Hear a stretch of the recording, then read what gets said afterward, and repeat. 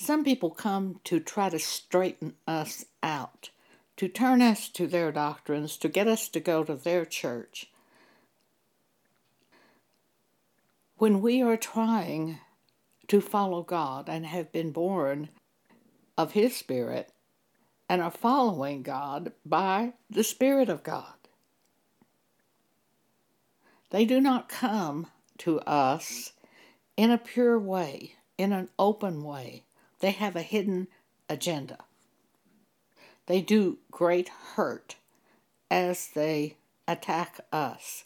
But it's always been my experience that God stabilizes me and restores my soul after their attacks. One time, a woman in our own church group attacked me. She had been in our group 39 years. I couldn't believe what was happening. It was on the telephone. By that time, I was living in the home of Pam Paget, another member of the Body of Christ.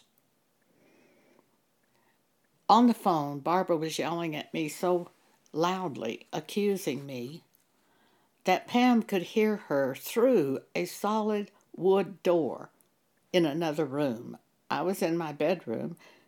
Pam was in the adjacent room, and she heard Barbara screaming at me all the way through the door. I stopped Barbara at one point, and I said, let's get Pam in here to listen to this. Let's get Pam on the extension. So I called Pam and got her on the extension. And I began talking, trying to reason with Barbara. And for a minute, it was calmer. But then she lost control and started screaming again at me. Pam witnessing. I believe I remember that Pam tried to talk to her, and she started screaming a third time at me. The Bible tells us in 1 Corinthians chapter 5 that a man who is a railer, put him away from you. If he's a brother in Christ, just put him away. Don't have anything to do with him. And I said to Pam, that's what we have to do in this situation. And she agreed. Sometimes they're relatives, and they're trying to turn you to their church and turn you away from what you are doing. I have a cousin who tried that with me. All her life, she has attended Church of Christ. She contacted me and told me it by letter. She can't hear. She's deaf, so she has to communicate in writing. But she wrote to me trying to tell me I could not possibly be an apostle because of what Peter said. She didn't even tell me where it was, but I know she meant Acts 1, where Peter was talking to the church and telling them they had to replace Judas as an apostle. And Peter set down the qualifications they would have to use in choosing an apostle, a replacement for Judas. In verse 21, Acts 1, Peter says, wherefore, of these men which have companied with us all the time that the Lord Jesus went in and out among us, beginning from the baptism of John, unto that same day that Jesus was taken up from us, must one be ordained to be a witness with us of Jesus' resurrection. So it had to be someone who was companying with them from the time John the Baptist spoke up through the time Jesus had been crucified and was resurrected. Who does that leave out? Who does that omit from being an apostle? Paul. He wasn't with them. He was persecuting the church at that time. See, Paul couldn't even be an apostle by verse 21-22 if that's what you're going to use for your requirement to be an apostle. Not that Peter was wrong. in setting it up for the replacement of Judas, because they drew lots, and Matthias was the apostle who became the 12th apostle. It wasn't that Peter was wrong in doing it that way to replace Judas, but there was going to be another plan set up for Jesus after he was resurrected, and Paul fits into that plan. That plan is in Ephesians chapter 4. Verse 8, after Jesus arose, he gave gifts to the church.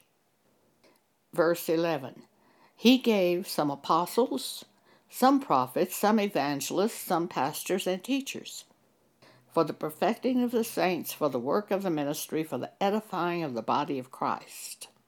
Those churches today who teach that there are no longer any apostles and prophets teach a false doctrine. They completely omit this fact that Jesus, after he arose, gave to the church apostles, prophets, evangelists, pastors, and teachers for the work of the ministry. Ephesians chapter 4, verses 11-12. So my cousin completely missed this. Paul is not the last apostle. He wasn't the 12th apostle. Matthias was the 12th apostle, yet Paul was a great apostle. Wrote most of the New Testament. But there were people in the day of Paul that didn't think he was an apostle. We see that by some of the things Paul wrote. In 1 Corinthians 9, verse 2, Paul says, if I be not an apostle to others, yet doubtless I am to you, for the seal of mine apostleship are ye in the Lord. People were examining Paul at that time because he said, mine answer to them that do examine me is this. There were people in Paul's day who didn't think he could be an apostle. He didn't walk with Jesus at the time Jesus walked on this earth. He was called as an apostle on the road to Damascus as he was going out to persecute Christians. A bright light appeared to him, and Jesus said to him, Saul, Saul, why persecutest thou me? And he answered and said, who art thou, Lord? And he says, I'm Jesus whom you are persecuting. It's hard for you to kick against the pricks. In Acts chapter 26, there's a wonderful additional testimony of that situation where Jesus appeared to Paul on the road to Damascus. Paul is explaining this to King Agrippa. It's such a wonderful explanation, and it expands what Jesus said to Paul. Let's read that. Acts 26. Paul said to King Agrippa, starting in verse 9, I verily thought with myself that I ought to do many things contrary to the name of Jesus of Nazareth, which thing I also did in Jerusalem. And many of the saints did I shut up in prison. And having received authority from the chief priest, and when they were put to death, I gave my voice against them. And I punished them often in every synagogue, and compelled them to blaspheme, and being exceedingly mad against them, I persecuted them even unto strange cities. Whereupon, as I went to Damascus with authority and commission from the chief priest, at midday, O king, I saw in the way a light from heaven, above the brightness of the sun, shining round about me and them which journeyed with me. And when we were all fallen to the earth, I heard a voice speaking unto me, and saying in the Hebrew tongue, Saul, Saul, why persecutest thou me? It is hard for thee to kick against the pricks.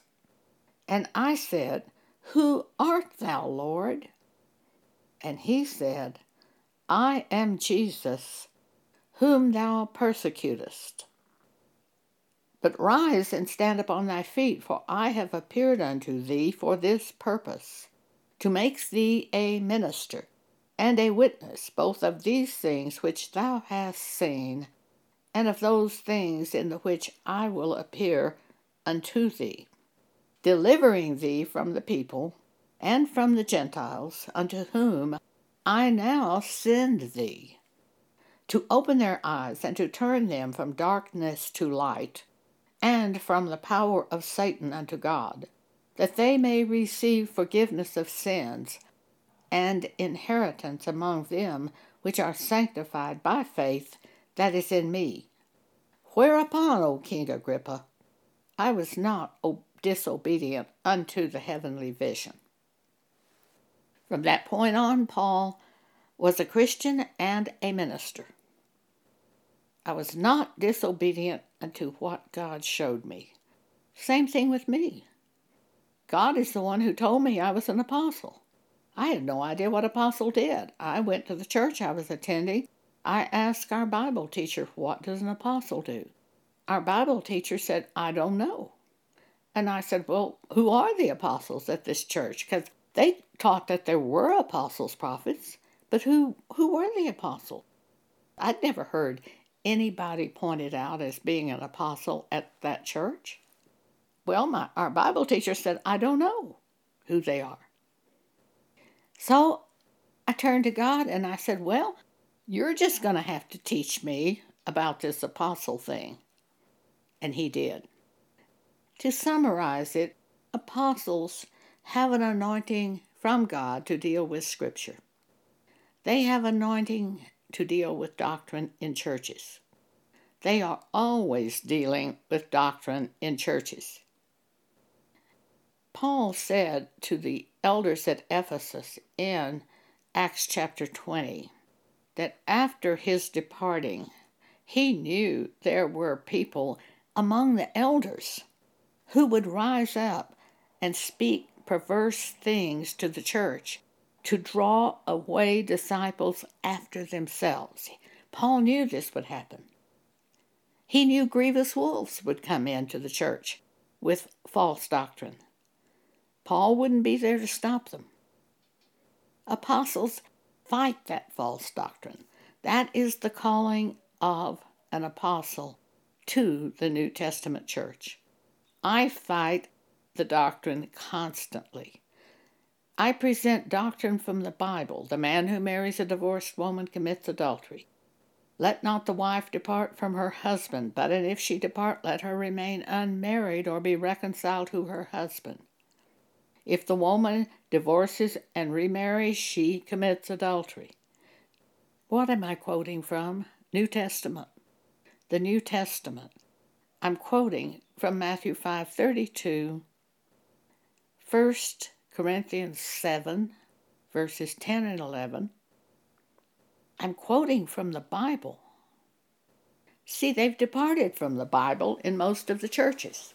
They have set up another doctrine which pleases humans. Apostles try to present correct doctrine from the Bible to the people who have been polluted by the churches. I've had people say to me, oh, we don't follow the Bible, we have our own doctrine at church. I screamed out, there is no doctrine except the Bible. You better get this straight. There is no doctrine except the Bible. At the judgment seat of Christ, every one of us will be judged by one thing, the Bible. The New Testament Bible. So if your church is teaching something opposite from the New Testament Bible and you are going along with that doctrine, you're going to be judged at the judgment seat of Christ concerning going along with that doctrine of your own church group, contrary to the doctrine of Christ. That's how serious this is. That's in 2 Corinthians chapter 5, where it says we must all appear before the judgment seat of Christ, that we would receive for that which we have done in our bodies, whether it be good or bad. Knowing the terror of the Lord, Paul says, we persuade men. And that's what we do all the time. We're always doing that.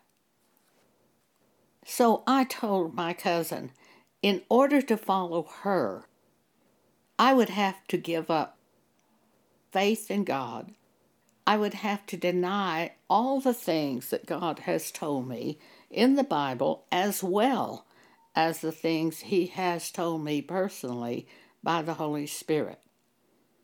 And like Paul, I was going to choose to hold on to the heavenly vision that God has given me and not follow her.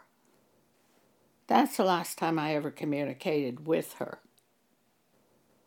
She's most likely dead now because she was 97 at that time. I did send one more note to her after that. What I told her was, you have your doctrine wrong concerning Ephesians chapter 4, verses 11 and 12. I felt if she could just look at that and agree with that scripture, God might save her. But she's probably dead now. She might have been alive when she got that note from me, because the way I phrased it is, if you are still living, if you will look at this, you might see that you have wrong doctrine. But I never heard from her. So I wouldn't be surprised by what she's dead by now. One other example of people coming saying they're Christians when they have impure motives. An exterminator came to deal with a mouse problem at the house where I live with Pam Paget on June 19th, 2020. Almost immediately, this man identified himself as being a Christian. He talked of God putting him into the business to exterminate the pests that God created.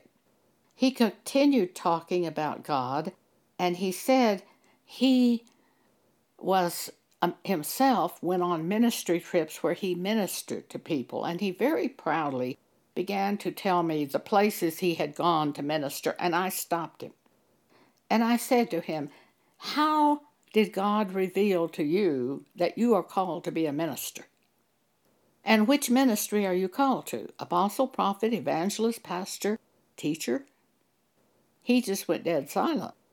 It was like he was hit by a thunderbolt. And then he said, well, I don't know. And I said, well, how did God show you you were to go minister? He thought about it, and he said, I don't know. I'm not going to accept somebody's a minister when they can't tell me how God communicated to them that they're going to be a minister. And then he said something terrible. He was an exterminator, and he came to deal with a mouse problem, and he said, quote, you can always hope that the mice will leave your house and move to the house of a neighbor that you hate, end quote. I was shocked. This man says he's a Christian. I responded to him, I don't have any neighbor I hate.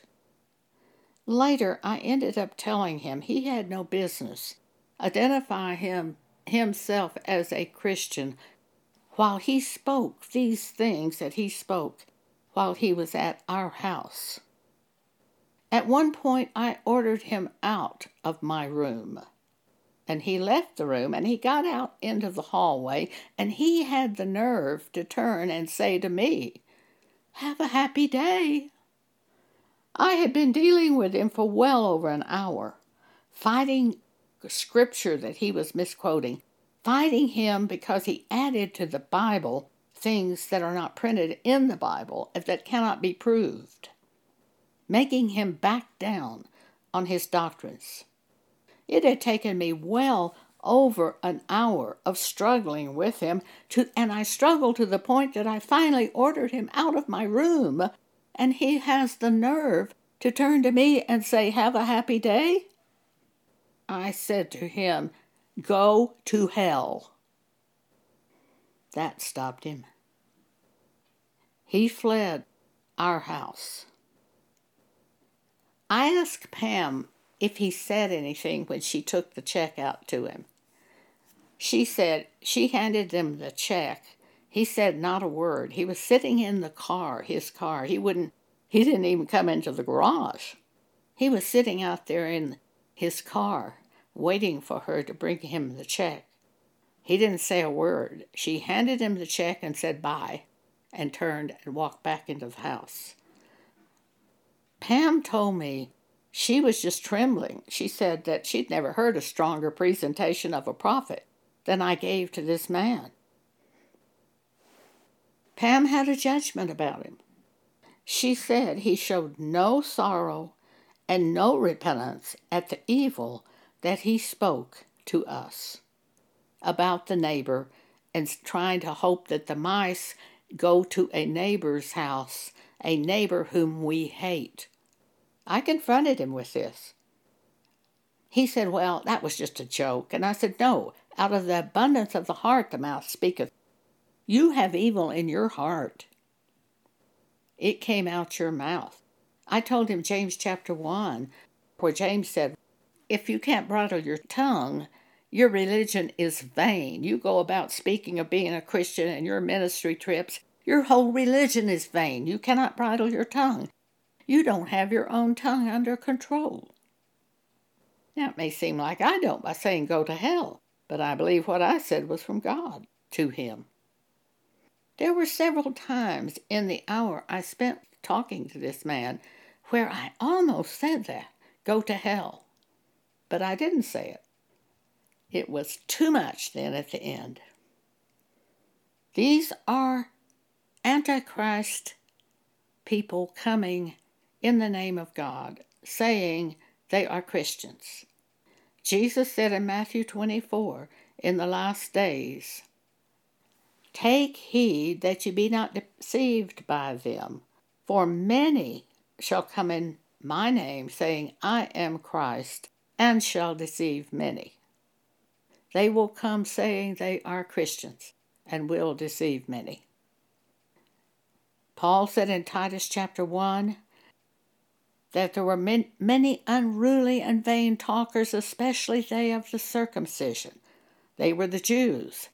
Paul had to fight the Jews constantly. We have the counterfeit Christians, the Antichrist Christians, who come to us in the name of God, saying they are Christians while they bring pollutions and evil to us, or to try to stop us from doing that to which God has called us. I don't put up with them for a minute. I am now using Titus chapter 3 as an instruction. After the first and second admonition, reject them, knowing that they are subverted and sinneth, being condemned of themselves. And they condemn themselves with their own words. When you encounter one of them, don't keep teaching them. They won't turn. They can't turn. They're not being taught by God, while we are. They put themselves in the church by going forward and being baptized. They are not Christians. They can't be taught by God. They aren't being taught by God, rather. God can do what he chooses, but he's told us, don't keep trying to teach these people. After the first and second admonition, reject them. Titus chapter 3. Use that if you need it. I do.